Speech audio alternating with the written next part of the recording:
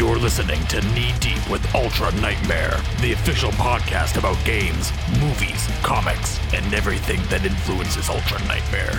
Here are your hosts, Patrick Fields and Davey Perron. We are Ultra Nightmare. All right, so we decided that we're going to talk about fandom. Nothing better than when you spend all the time adjusting the volumes and then someone moves the mic. Why do you get to move it closer to your face? I don't have. Because I set my volume correctly. Oh, okay. I'm going to stab you with knives. All right, so... It's going to work out great. It's just us terrible. making jokes to each other. This is going to be just us slowly saying things to just jeopardize our jobs, I think. Yeah. Are we recording right now? Yeah. Oh, okay. We're going to talk about fandom. Fandom. Okay. Fandom. So it occurred to me that I think we occupy an interesting perspective in fandom where we are in a band that centers our entire identity around fandom. This is true. We're chock full of references in pop culture. But what I wonder is, like, is it substantial? Like, is what we do valuable?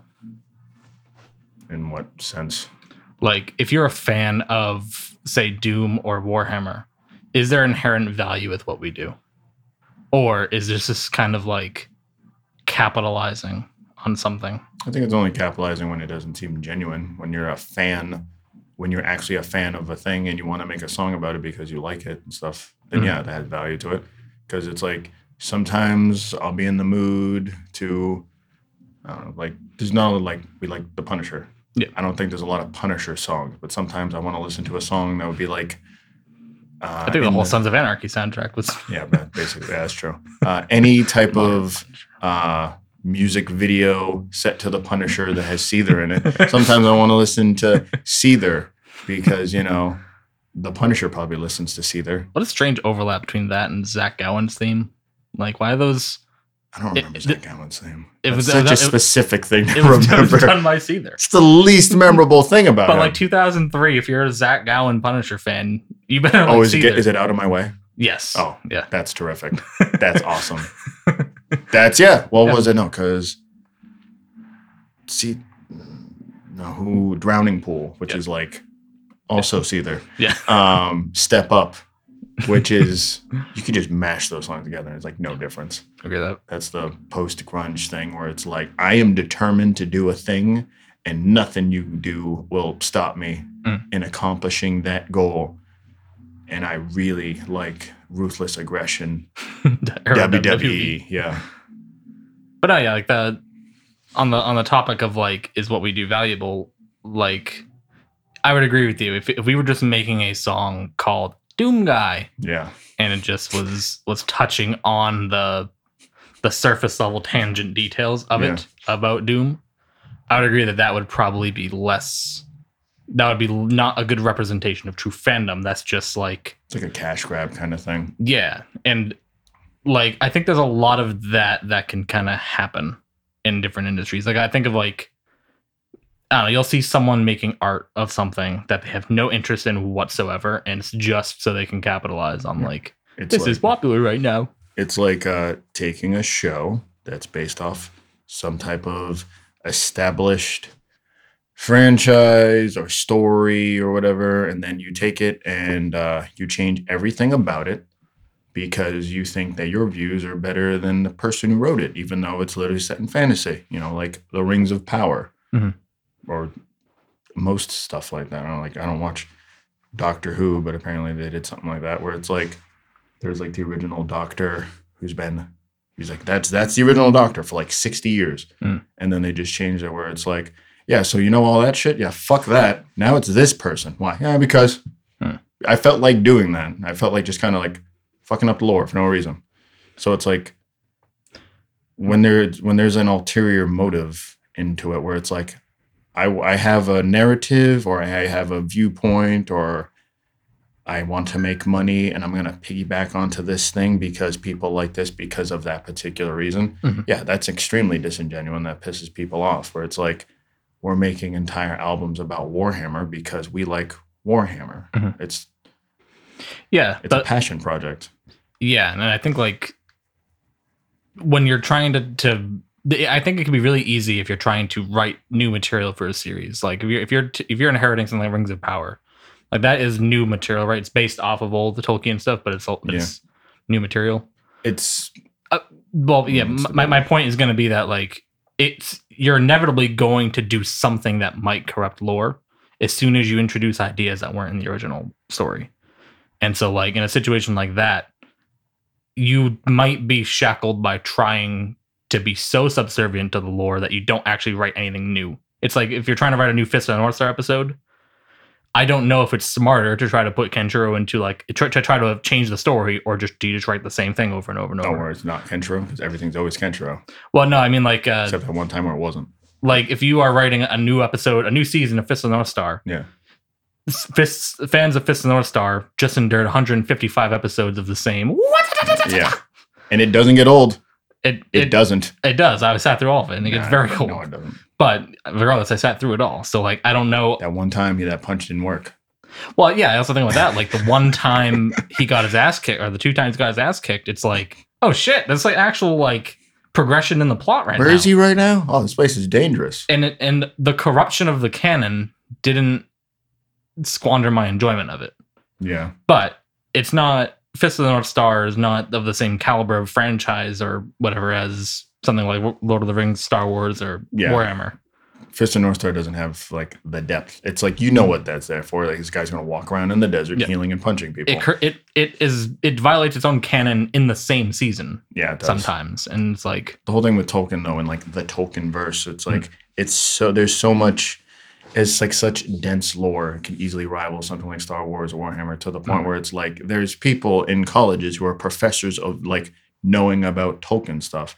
The same exact thing with the whole thing with Star Wars, where it's like, oh, we're starting with a fresh, clean slate, even though we have like 40, 50 years of lore and all that stuff. And it's like, so we're going to take all this stuff and just be like, yeah, fuck that. We're going to change things up because me, a person who doesn't actually care about this stuff, I want to make it so it's something that I care about. You're not making it for the fans. You're making it for money, and I can understand wanting to include people into the stuff, but I don't think that should be the primary concern. I don't think that should be the primary focus, because if you're making stuff for the fans of that particular franchise, they should be the primary focus. And then you can also make it so it's a thing where other people like it too. Because it's like, what's the point of changing something that like you already have like a dedicated fan base? Why would you change so much about it just to make other people like it? Well, then at the same time, you're making it so the original fan base doesn't like it. So it's like, are there any examples of series that have navigated those waters like successfully? And I think of something like, I mean, Dredd is an obvious one to pull up as an example of like the 1995 Judge Dredd movie is probably more accurate to the world of Judge Dredd. It is, yeah. But when it comes to the character of Judge Dredd and just the way that's all going, that got Stalloneized. Yeah. And it got very much hijacked away from what, like, the setting's all there, but the feeling isn't. Yeah. For the people who don't know what that means, Dredd never takes off his helmet. Yeah, exactly. And in the 2012 Dredd film with Carl Urban, like in that movie, they're doing different ideas with the lore of they're making it far more grounded. They're not leaning into all the crazy wackiness of the Betty Boop gang. Yeah, Boop, exactly. boopy doop. Like I'm sure there's probably references in there like Texas City, USSR City. Like, you're just taking things and add city. Just a city or a block. Yeah, I like that. It's like Mega City 1, Texas City. Like there's no 2. No. But like that's an example where like the changes they made to the lore of that, quote unquote, they've roped in probably so many new fans. I mean, even it was not exactly like a booming success of a movie, but it roped in someone like me who had vague familiarity with Dredd. That put me over the edge to be really invested in Dredd. I like their approach because they went with this is a day in the life of Dredd, because it's like he's going in, it's just like he's relatively unfazed until it's like, okay, now you have my interest. There's definitely some fuckery about, but it's like this, it's a very lived in world. Yeah. It's very established. Like you can watch that and like, you can understand kind of like how things work. Yeah, I've seen it probably like 7 or 8 times by this point, and I pick up new details every time. Yeah. Especially in the 4K release of it. It's like, if you go watch that, I don't think you've seen that version of it. I have not seen that version of it. No. Everything's just like you see so much more detail than I could in like all the DVD and Blu-ray releases. The slow-mo scenes must look spectacular. They do, but like back on the point of like, if you're tasked with, okay, we need to create 3 more episodes of Star Wars, and like if you change too much of the lore, you'll alienate the current fans. But it is also like your job with these new pieces isn't necessarily just to reward the fans. It's also to grow the audience. So my response to that, though, is it doesn't make sense to be like, we don't have anything, because there's already sequels to the movies in the books, fully fleshed out. And then there's like a thing where basically like they have like these, I don't remember what they're called, but they're like, I can't say they're like Necrons, but like they're a problem. They're like some type of super space zombie race that come out from like another part of the galaxy, and like everyone has to join forces where like, okay, this is really bad, because every single Star Wars story, it's the Sith and the Jedi and they hate each other, blah, blah, blah. And that's it. Where it's like, these guys were such a problem. Like, okay, we need to work together. So like, you can say like, oh, we did this fresh and original thing, but they didn't do that. Cause like, they cherry picked certain shit that they thought would work. Like Kylo Ren. Kylo Ren is Jason Solo. I believe that's what the character's name is. It's basically a poorly written version of that character. It's Ben Solo in the movies. So like I think it's Jason Solo. Where it's like it's the same exact thing. Or like how they portrayed Luke Skywalker, where he was just like this jaded old man who's just like, I don't know, for like comedic effect and stuff. Like he's like throwing away the lightsaber and shit. Like he is such a problem in the later lore, like as in like a good way, where it's like he is like grandmaster, like you can't fuck with him. So they have all like this well-written lore, and it's just like, if you want to be lazy, because they are lazy at the end of the day when it comes to writing shit, you want to be lazy, just take what's already written and then just adapt it. Boom, you don't have to do anything. No, you'd rather take something that you don't like and then you just sloppily throw it together, throw in some jokes. Oh, look, this is the thing that's going to be a toy. Look at this rolling thing. Look at this dog bird thing. I don't remember what it is. I mean, I love all that stuff because it's adorable. But it's like, look at this thing. Buy it. Baby Yoda. Buy it. So it's like, I like The Mandalorian. But it's like, you just take all this shit. There's so much stuff to the lore. Like, because then you can get into the actual history of the Mandalorians, like Mandalore the Ultimate. Like the actual Mandalorians were once a race. You could talk more about like the Hutt family, more about the Wookiees. I was talking to someone about how Mace Windu has a brother who's as powerful as a Force wielder as Anakin, and he just didn't use lightsabers and stuff. He was just like Killmonger, basically. He was like super Killmonger. Then you go into like, there's like outer rim galaxy shit where there's like I think there's like a space spider that like just eats Force wielders. Or there you got I think it's Avalon. But is any of that invalidated by doing something different? It's invalidated when you take so that's all like extended universe. It was all canon. That's the thing. It was all canon. So then when they got rid of it, they decanonized all of it. But then the thing that kind of messes that up, we're like, okay, clean slate. But then they'll reference stuff from the old lore saying that this is canon, but it's not canon. Like they name dropped Darth Revan from the Knights of the Old Republic. I never played the games, but I know about the character. I'm one of those guys. And it's like they name dropped one of the fleet. It's like, oh, this is the Revan fleet. So it's like, okay, cool. So that's a thing. You're saying this is canon. Like by just saying this person's name, all the lore that comes with that character, you're saying that's canon. So like, you don't even know what you're doing. Yeah, but like in that specific scenario, like it's lazy. I agree. It's probably sloppily done because you're invalidating other parts of it, and you're like you said, they're cherry picking what parts that they think people are going to like, and they're trying to make a weird product out of it. Yeah, they're changing things arbitrarily, probably for more of just we don't want to explain this because then it's all of a sudden we got to make 5 movies that are dedicated to the space spider, and it's like. But at the same time, it's like they'll eat between each movie. They'll write a novel in between each movie, trying to. I'm trying to think of the word, like damage control, where they're like trying to fix everything. So like when they're like, oh yeah, Palpatine's back. Whoa, wait, what? Yeah, he's just back. Shut up. Then also Rey's his granddaughter. Or it's like they never ever explain that, or they don't like go into it. But then they'll have a book talking about like, oh, he's a clone and all this stuff, and I'm like, okay, cool. So like hindsight's 2020. You're gonna write it like that. You're gonna be like, yeah, this is the best movie ever. Okay, now that you guys don't like it, this is what we really meant to say. Or you could just be a skilled director and just convey all that and actually just make a good story. Or you could be a good company that like cares about the lore, but I mean, whatever. But you have like one director where it's like, okay, I don't know what to do with this, so I'm going to remake episode 4. Everyone was kind of behind it. It was like, all right, cool. I like this. I like where you're going with this. All right, so we're going to get this one guy who's a completely different director, and like, I'm going to kind of remake Emperor Strikes Back because everyone liked Empire Strikes Back. And then they also like kill off a bunch of stuff like Snoke. They were going a direction with that. Oh, never mind. Fuck that. Kill him. I'm like, what? We were going to go somewhere with that. Nope, never mind. He's dead now. Yeah. So it's like, oh, okay. Also, Luke might be dead. We actually kind of just phased out with the Force.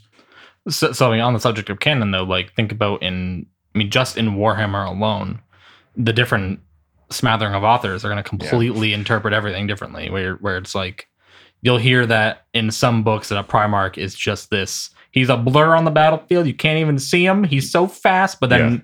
You got like Conrad Kurz is hiding in the vents of some ship somewhere. A 9 foot to 10 foot giant, just like he's stowed away, and he's always perching. He's always perching. He's like 12 feet tall. There's a thing where like A Lesson in Darkness, where he's just perched on like some type of like throne of like another person, and he's just like messing with someone's blood in his claws, and he's like talking to one of his subordinates where he's just goons. He's like, I've tasted this guy's blood and I know all this, like everything about him and fear and the Emperor sent me and blah blah blah. And it's just like, bro, you're like the size of a fucking like tractor trailer covered in armor, because they talk about like he's annoyed. He's annoyed. Yes, he's still in armor with giant claws. He's annoyed by the sound of his own armor. He doesn't like how it hums. So he's all just like clanking and scraping while he's perched stealth on this thing. I don't remember whether a throne or like another part of the event where he's just like acting all fucking ghoulish and shit, and you're just like, yeah, I'm doing all this stuff. Like the thought of it is absolutely ridiculous. Where it's like 8-foot man is looking at 12-foot man, like, okay, Dad. So while you're done with that, are we gonna skin all these people? Okie dokie. So it's like there anything that they could add that's gonna that's stupider than that? You know what I mean? Like orcs. Well, no, I mean more in the sense of like any kind of adjustment to canon you make, it really is just fly by the seat of your pants. And Warhammer can get away with it because of the whole like, oh, just all Imperium propaganda. Yeah, it's all propaganda. But Star Wars, that's not the case, and that's like that is where I can see being more of a slave to the lore is probably more important to the core fans. But then I also think about something like with Astartes, for example, the animated series, like. That was a fan project by one man that is probably more accurate to everyone's perception of Astartes than like anything else. Yeah, more people know about, or a lot of people I've encountered know who Astartes is, not knowing what Astartes, like what an Astartes is. Yeah. Basically not knowing what Warhammer is. Right, yeah. So one of my coworkers like, oh yeah, you seen Astartes? I've been talking about Astartes for 10 minutes. You seen that guy Astartes? That's not the... Oh, yeah, so it's like, in a situation like that, maybe the I think canon in most things is really kind of what you're going to choose it to be, because it's very easy. I mean, I think about also something like Dragon Ball Z, for example, where it's very easy to just push out certain parts of that lore because the whole thing's a disaster. But it's the worst Dragon Ball Z animated movie is leagues ahead of Dragon Ball Evolution. It's a prime example of like, so what if we took everything and made it wrong? Mm-hmm. So it's like, or the early Marvel movies where it's just like, Doctor Doom. Mm-hmm. They did a terrible job. He really likes Doctor Doom a lot. There was a You have nothing to help you here. I did. Prove I do. God damn it. There's that mask.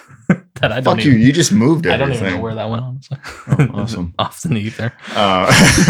There was a big thing where literally just Dr. Doom's face over there. He really likes Dr. Doom, Vincent Von Doom. Yeah, but like on Victor Von Doom. Yeah. Yeah. Vincent is his son. Yeah. I made that up. What? It's canon now. Yeah, like with something like that, when I think of like Dragon Ball Evolution, the issue there is that they're trying to translate an episodic series that ran for 300 and some odd episodes into a movie. Well, that's not true. In the United States, Dragon Ball Z was leagues more popular than Dragon Ball. And that's also kind of the other thing is like, you could have just made that a Dragon Ball Z movie. I don't think it would have affected your stats at all.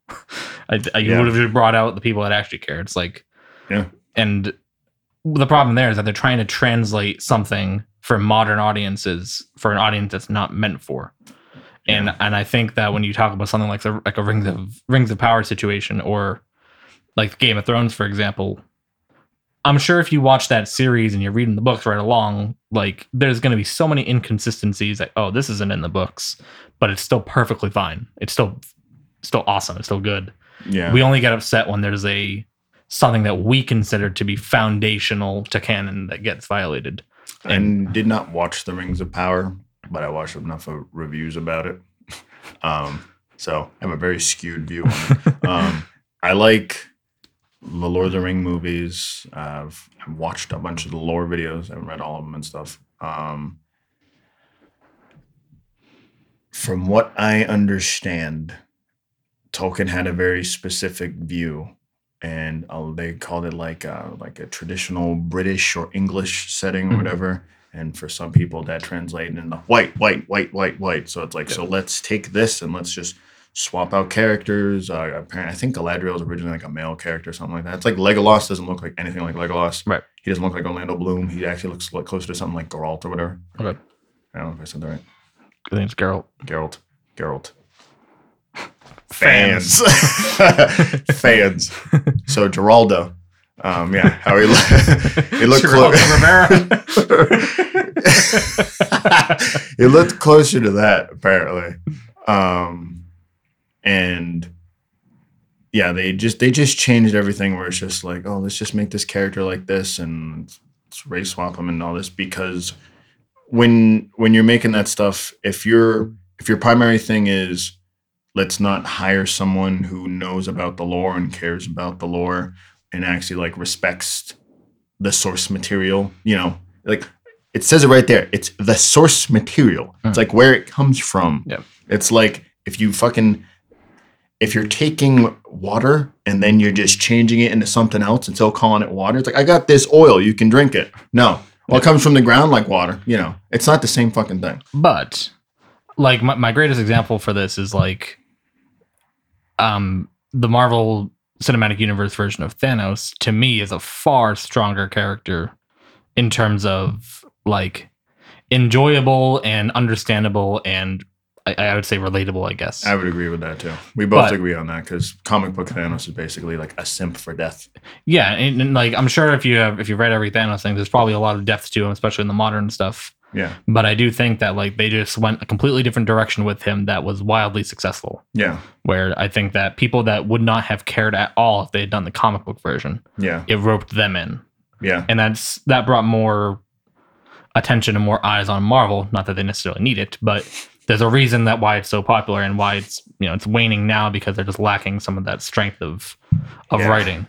Yeah, Thanos killed it literally. Like that's like it's gonna be his legacy. He killed the universe. Yeah, you blew your load on like such a strong character. Yeah, and I mean, there's been some good stuff since then. Like the Spider-Man movie was that's still a 5 out of 5 in my opinion. I really like that. Yeah, but it's like, especially when like the hierarchy of like big bads. Yeah. And like, cause it's like, oh, Galactus, if they're like, Galactus is coming. Galactus is definitely like a big bad, but it's a different kind of big bad. Cause like Galactus' whole thing is like, oh, I'm going to destroy the fucking universe. Like that's not what he does. It's like, I'm going to eat this planet cause I need it. Yeah. I need energy. I'm going to die. And I do have faith that if this was 2017 or 2018 or 2019 Marvel, they could do a Galactus that would be like, okay, this is better than the source material one. because they did it with Thanos, in my opinion. They could. However, this is not. That's not. It's not. Yeah, this is post. This is post Black Widow, post everything. Oh yeah. So I mean, it's like the. Why did they do that? They had to. There was a pocket of time where it's like, fans want a Black Widow movie. No, let's do that. Let's do it after she dies. Why? Fuck them. They're gonna pay money. That's the problem. That's just fuck them. Stringing people along. Yeah. Seeing if you can do it, and then not knowing what to do with it because the whole theater system just got upended on you. Yeah. And then you're sticking your guns where. I forgot about that thing when the world shut down. Yeah. Kind of. On that note, we'll stop for a quick break. Okay. All right, we're back. And we're back. So I vaguely remember that we were talking about fandom. This is how all our conversations go. They will turn into different things. Yep, it meanders from just topic to topic over and over and over until it eventually lands on something political, probably. Yeah, something political. But yeah, so I was arguing, I think that MCU Thanos is a great example of them fucking around with the lore and it ending up with a better result. That if they had been so loyal to the lore and creating that character, it would have fallen really flat, I think, with that audience. Yeah. And I think that the issue is never going to be just changing lore, I don't think. I think it's just going to always be that if it's disingenuous or if it's very obviously trying to pander to a market that it doesn't, that's just not the audience for that thing. No matter how good of a metal song we write, it'll never probably appeal to someone that's like super into hip hop or super into EDM or super into pop. Yeah, but that's also not our goal. Right, exactly. So like if we all of a sudden we're going to be like, all right, we're going to be a metal band that writes pop EDM rap music, then we're just going to be this weird mishmash that doesn't actually like... Germany did that like 15 years ago. But yeah, so it's like relating this back to the nature of like our role in the concept of fandom. It's like, I feel like sometimes, especially earlier material, was very surface level. And it's been my goal personally that like, as we proceed further and further with, basically as we run out of ideas, we have to scramble for something that has more depth and to try to aspire to something a little bit higher with what we're doing. Yeah, well, a lot of our early stuff was just like literally just me venting about. I'm so mad. Oh yeah, even after that stuff, I run out of stuff to be mad about. I'm talking more about the stuff of like that we've done relating to fandoms. Like I think of something like I don't know. I feel like we've done Slasher. Like for example, like Slasher. It's here are all the words that are related to this fandom thing. That's and to relate it to serial killers and horror movies and slasher films. But it's not like not advancing it, but it's rather it's not doing anything to innovate or push forward on that concept. And I think that, like, if you look at, for example, with all the Doom inspired bands, all the Argent metal stuff, it's don't like that name, by the way. Yeah, I'm not a big fan of that name because I feel like we had a term for this and it was industrial death metal, I guess. Or not even death metal, just industrial music, really. This is just the modern evolution of it. And I don't think we needed a term for this because what it's done is it's sort of pigeonholed everybody that wants to be in that genre. Yeah. And we're now in a funnel where it's like, you can literally go see it. Like, just go look at the similar artists. It's all like the same. Yeah. Like probably 25 total names that are just keep getting recycled around. And there was something that popped up on my Spotify. It had a great name because it was like something, I think it's Double Barrel Attitude Adjuster. It's a great fucking name. But it was just like, it's when John Cena's had enough. That's just the heel turn. That's it. Heel turn. That's it. It's a super shock. That's the you will see me because I'm coming. Don't watch your back because I'm coming from the front. He's got that quad damage. You know how bad wrestlers are with quad damage. Kevin Nash, all of them. Vince McMahon. Yep. You can't get too close to him. When you do see him, you will be affected by quad damage. But yeah, it was basically just like Doom guy running through a hallway music. Mm-hmm. That's what it is. Where it's just like it's Doom 2016, basically when he's like first steps outside and just music starts playing. Right. That's that. That's immediately what I think of. I'm thinking technically it doesn't start playing. That's sometimes it doesn't when it does like he hits the. I'm elevator. A fan. It goes like dun dun dun dun, and then it just goes silent. That is true. That'd be very funny if you just I'm revoking your fandom card. I was gonna make a joke where it's like, I've been domed by this fan. God damn. God damn. Yeah, it'd be funny if it was just quiet after that. But you know what I'm talking about, where it's like running through, where it's just like not Dana, but it's just like Mick Gordon took a genre and it's like industrial. And then people are like, I like that sound. Let's make a genre of a genre of a genre. Yeah, and I think that we're entering kind of a weird thing where it's like people are running out of ideas with this thing because it's just by its very nature, it was meant to be sort of transient, and that then you become typecasted. Yeah, and I think that for some people, like I think of a band like Brand of Sacrifice, where they're very similar to not we're not comparable bands, but rather like both are born out of really strong passion for a franchise or for something. Berserk. Yeah, Brand of Sacrifice is big into Berserk, and even now all of their lyrics pertain to it. But didn't Shadow of Intent start as a Halo thing? I remember you telling me. Yeah, exactly. I'm not a big Halo guy. Sorry. I'm more of a Doom guy. But yeah, so like, you know, like all these bands like Shadow of Intent and Brand of Sacrifice, they start out of passion for this franchise, but there's more to it than just grabbing the Spark Notes version of it, kind of thing. Yeah. Like, what I was saying was like a Brand of Sacrifice has done a great job at grabbing the elements from the Doom 2016 soundtrack and Doom Eternal soundtracks, of grabbing that like super hard hitting, grabbing like the little synthy elements and stuff, combining it with like some brutal deathcore stuff, and I think that is reaching the mainstream appeal. But I think there's a ceiling a lot of us have hit. Doesn't some of that count as kind of like gent too on top of it? I wouldn't call Brand of Sacrifice gent. No, I mean like some of the sound, some of the Doom Argent metal sound. Wouldn't some of that be kind of genty? I think that is what I could see that comparison, because it's really ripping off of Meshuggah. Yeah, I was gonna say it always comes back to Meshuggah. Yeah, it's Meshuggah. Oh, is it? Yeah, it's Meshuggah. That's how I hear it pronounced. I don't care. Anyway, you're not a fan of Meshuggah. They run through the Anne Frankenstein. Meshuggah. Vincent Van Gogh. Kalima. All meaning the same thing in German, according to that one movie. That's so good. But yeah, so like when we're talking about that whole subgenre there, it's a lot of the people in it are going to hit a ceiling until they figure out how to need to disassociate yourself from that thing. And I don't know. I think we've done it in some capacity. We've coupled ourselves to Warhammer for now. We did horror movie stuff for a little bit. But I don't want to get ever pigeonholed into just one category. Yeah. But it's more of a thing of like, if you're a band right now and you're still iterating on the Doom inspired stuff, I do think there comes a time where you need to sort of do your own thing. We're literally called Ultra Nightmare. Yeah, I mean that's the thing, is it's going to be kind of part of the DNA for us for going forward. But I think that with the way that our albums and our songs have gone, it's transformed in a way where it's like something like songs we haven't released yet, like A Lesson in Darkness, for example.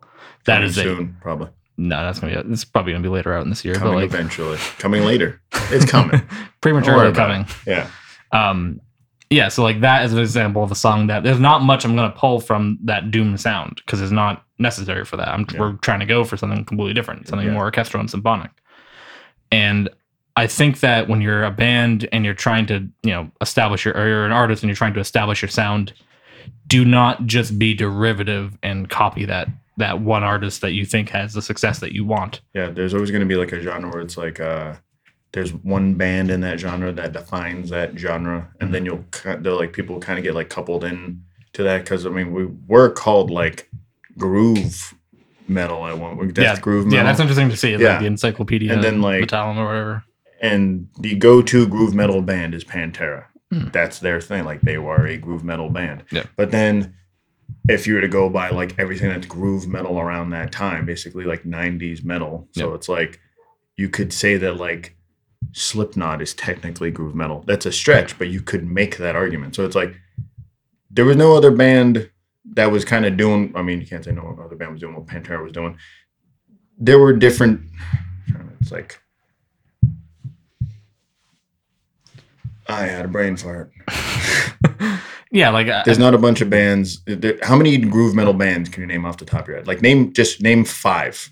Yeah, I don't think I effectively could. I mean, I can name 2. I've seen Lamb of God labeled as groove metal. Yeah, you could make that argument because they're like. Yeah, we already said Pantera. You could argue, was the band Down? Was that the other one? Oh yeah, Pantera too. Yeah, it's like, oh, Damage Plan. Yeah, there's just other members of Pantera. But yeah, so I mean, like that's a genre defining. It's funny. Ex-Hoarder technically became a groove metal band, and that's very funny. Is it? You told me that before. I told you about Ex-Hoarder because I made the joke where it's like, what was it? 5 Finger Death Punch is Pantera for pussies, and then Pantera is Ex-Hoarder for casuals, and I'm like, now everyone's offended. Where it's like, basically the opinion that Pantera copied Ex-Hoarder, because there's like one particular album, I remember, I think it was like their first one, where it's like they sound pretty goddamn similar, like the vocals and everything. Because you go from like glam Terra to what they ended up sounding like afterwards. Right. There's some comparisons where you could say they definitely took some influences. That's a lot of it was Phil though, like because Phil was like big in hardcore and big into like punk is hardcore, but also like that groovy sound. Like he liked that, like he liked the helmet and stuff like that. So there were like rumors of him like ripping people off, stuff like that. I don't know if that's necessary. There's parallel thinking, a lot of convenient parallel thinking. I still love Pantera, but it's like you listen to Ex-Hoarder, I mean, people can make that thing. It's the same thing with like Meshuggah. Again, there's one band where it's like a lot of people are going to rip them off. Like, what's up, Stradivarius? Yeah, Stradivarius is definitely like... We're the only people who know Stradivarius is. That's not true at all. But, maybe. Like, if you have ever enjoyed anything and anything ever, they have ripped off Stradivarius in some capacity. Exactly. And it'll be like some 1997 album that they didn't even know they made.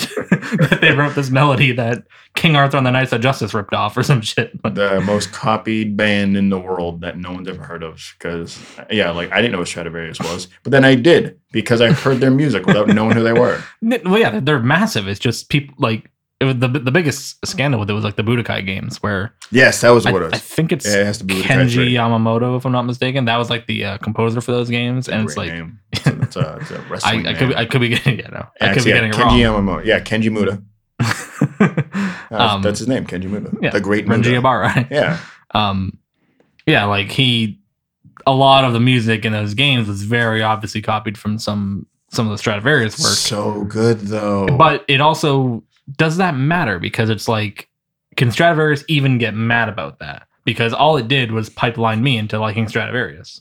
And the same thing can be argued of like the original Doom 1993 soundtrack is all just straight a ripoff of like Pantera, Metallica. And literally AC/DC the Doom theme is Mouth of War. Yeah, exactly. And so those kinds of things, are you stepping on the feet of those bands or are you introducing that stuff to a new audience? And I think that again, I think a lot of that has to do with passion project versus cash grab. Because like original Doom, passion project, like they were.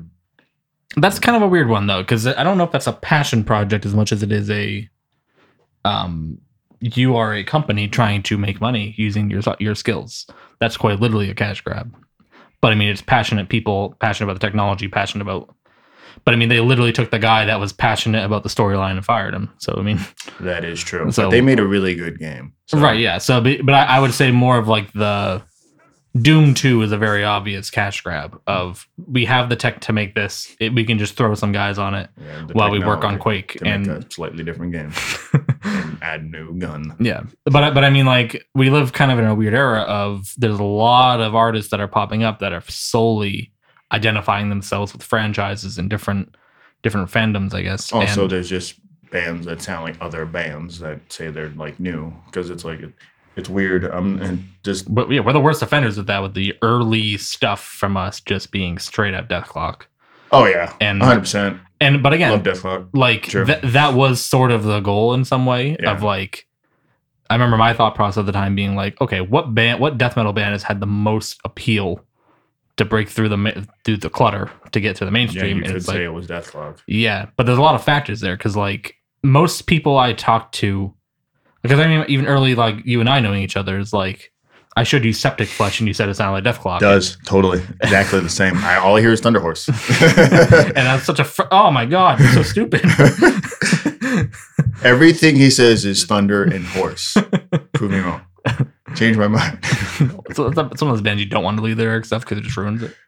But yeah, so it's like with some of these bands that are coming out that they're identifying themselves with this other sound. Yeah. It's really appealing, especially when you're starting out as a new band, of like, oh, I'm really inspired by, I don't know, Falling in Reverse, and I'm gonna write all my stuff as if it's a Falling in Reverse song. Yeah, couldn't name a song by them. Yeah, neither can I. But my point being though that like when you're starting out as a band, I think that's kind of the rite of passage now. Of it's so easy to get access to the exact same tools the big bands are using, and that's why it makes, maybe that's why some of the Doom inspired music stuff rubs me the wrong way sometimes, is because it's missing the. It's like when Mick Gordon did that that GDC presentation dissecting like the soundtrack, and he's going through the detailed process of how he came up with the Doom instrument, and it's like running signal through pedals. The first thing that kept happening was everyone kept reaching for plugins and software to do it, when the whole point of it was to get out of the software realm and into the hardware realm. And that's just like a missing the forest for the trees thing, because you're trying to emulate the sound just blindly instead of actually trying to understand the process that led to the sound. Basically, how can I sound like you? How can I sound like you? How can I sound like you? Right. And that's a weird form of success that he has that has just cascaded down the entire metal genre, where it's like it's a really weird and interesting thing, and it's cool, honestly. This is going to be a very specific and niche turn, but it is very much like how people will follow.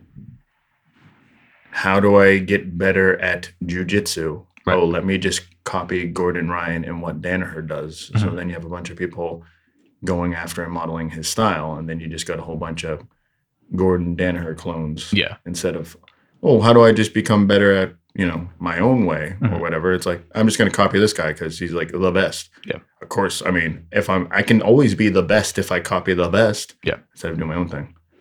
Yeah, I mean, then we can leave that one. Well, it always comes back to jujitsu. It can always come back to that, but I mean, I think the bigger point there is that like someone like a Gordon Ryan is leaning into the advantages and the natural style he's developed through just training and natural talent or whatever. Yeah, a lot of people have a hard time defining their own voice, and I think it really does come down to you need to understand your own influences. It's and not just like parrot them.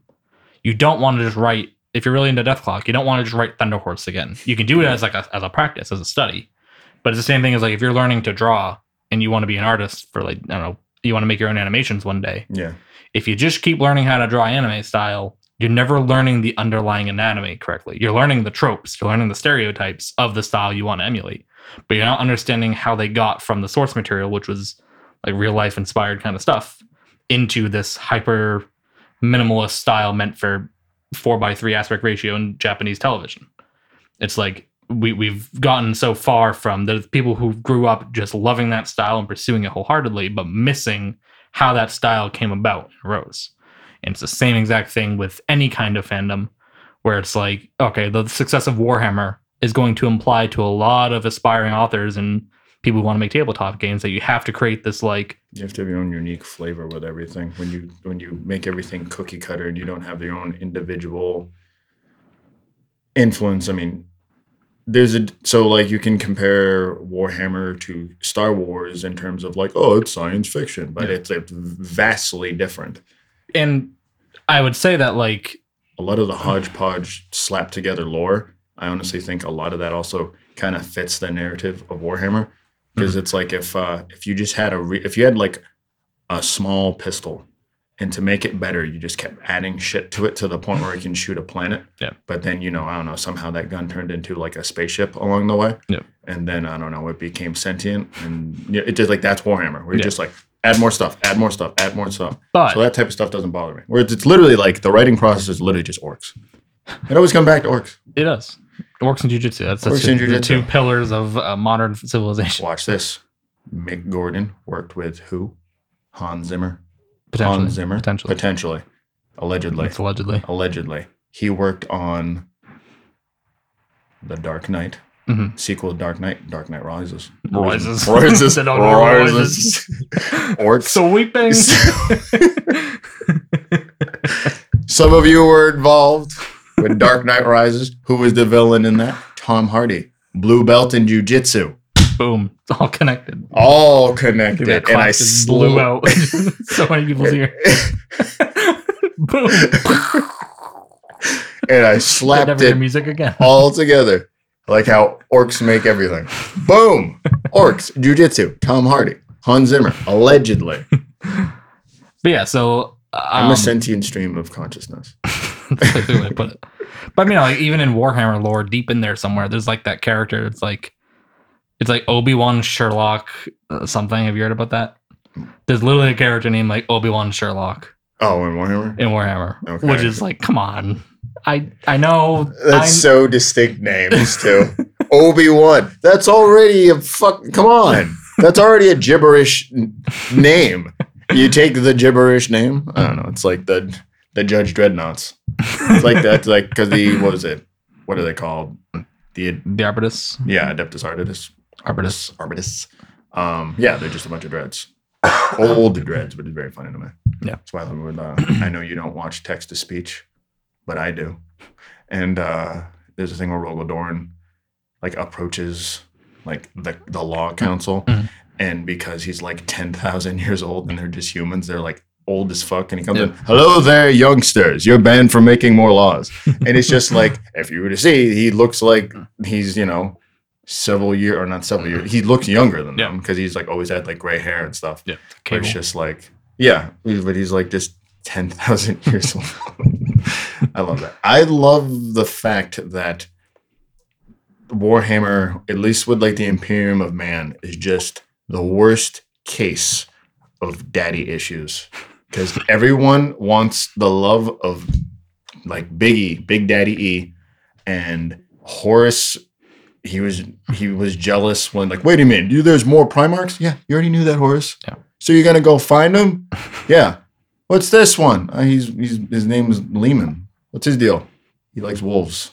Because like he hated Lehman. I have the Sons of Wolves. I have wolves. The Luna Wolves. Yeah, because what was their thing? He's like, are those like he just brought wolves with him, and they're his brother or they're his siblings. He's like, what are those? Those are wolves. Those don't look like my wolves. It's like when you show up to a party wearing the same clothes. Oh, yeah, but just like it's like you have the high quality shit. You have and this very niche joke. You have like the thrown together, this is my Boba Fett hoodie. And then this one, I've got the Mark Echo licensed Boba Fett hoodie. Yeah. But I dropped $85 for this hoodie they don't make anymore. But I mean, that gets back to the main point though, of like that when it comes to fandom and the preserving of canon and all that kind of stuff, it's the fans that will keep it alive. And I don't think that if you make a change to something, like you add a plot element that ruffles the feathers of a lot of people, the core fans aren't just gonna up and abandon it like the franchise. They're just gonna pick and choose what they like out of it. Yeah, they'll invent their own canon, and that's kind of I think what happens. Yeah, we could talk about. We both love the Punisher, and I remember I made the joke before. I can say this term. It's like the Punisher was like Marvel's whipping boy for a long time, because it's just like you have a regular human, or you can't call him a regular human. Yep. He's just like a peak human, or he's just a guy with guns. He's not just a guy with guns. That's like saying that about Rambo. Yep. It's just, no, he's basically the most a soldier you can get without superpowers, and he's able to hold his own against. Yeah. And he was hijacked. Yeah. But that is a topic for another podcast. Well, but God damn it. We can hit on the main theme there though, of like there's certain things where it's just like, oh, he's a Frankenstein monster. I'm like, yeah, no, he's not. Yeah, I don't believe that, or that's a thing, but I don't accept it. Yeah, and I think the power lies in the fans of those things to determine what is actually canon, what is just something that was very obviously a cash grab. Yeah. You want to talk about a weird example here? I went down a rabbit hole today of someone posted a Ed and Eddie clip of Double D losing his hat, and they're just carefully like concealing it and censoring like what is actually under his hat. Oh, and then someone said, we already know what's under his hat, and posted a picture from an old Flash game on the Cartoon Network site where Double D throws his hat up in the air and you can just see what's under it, and he's just balding. Isn't it just like it's just patchy balding hair? I thought it was just like 3 hairs or whatever. That's what he has coming out of it. But, okay, but like the image just shows like he's like balding back there, and that's just like he's got scraggly hair. Oh. But it's Double D plays that fucking doodad instrument the same way you play guitar, and it's amazing. Oh, the fucking like slide the guitar. thing where he just like he plays it like it's almost insulting, because there's a video I recorded of him playing where it's just like I showed him Eruption by Van Halen, and he's like, play this, okay, or it's like someone's like, one of my coworkers like, oh, no one can actually play like Dragon Force. I'm like, oh, okay, watch this, play as fast as you can for no reason. I'm just saying. I always make that comparison. I've been often compared to Double D as not the first time I've been compared to Double D. I've seen him run. It's always like I run like Ed, where I'm doing everything forward. Oh wait, that's Eddie. Eddie runs like this, and then Ed runs like he's fucking dodging bolts in the Matrix. So I think it all comes down to that. I think the power for this kind of stuff lies with the fans, not with the franchise. Can output whatever garbage they want. The fans really get to choose on that kind of stuff. And I think that as fans of franchises, you can take a discerning eye. Not you personally, just anyone that listens to anything and intakes any kind of media. You have a discerning eye for what is legitimately passionate versus what is an obvious just trying to, I want to show I like this thing, so I'll capture new fans. Yeah, but I feel like not every franchise can like survive for sure that type of shit, because it's like there's very loyal fans of just all the stuff we talked about, where it's like it's weird with comics, because it's like my favorite version of the Hulk is different from like 100 other versions of the Hulk, because there's been like hundreds of other writers. Yep. So it's like I can be like, oh yes, I like this version, but it's like, like we're talking about like what the MCU version of that, it kind of sucks where it's like,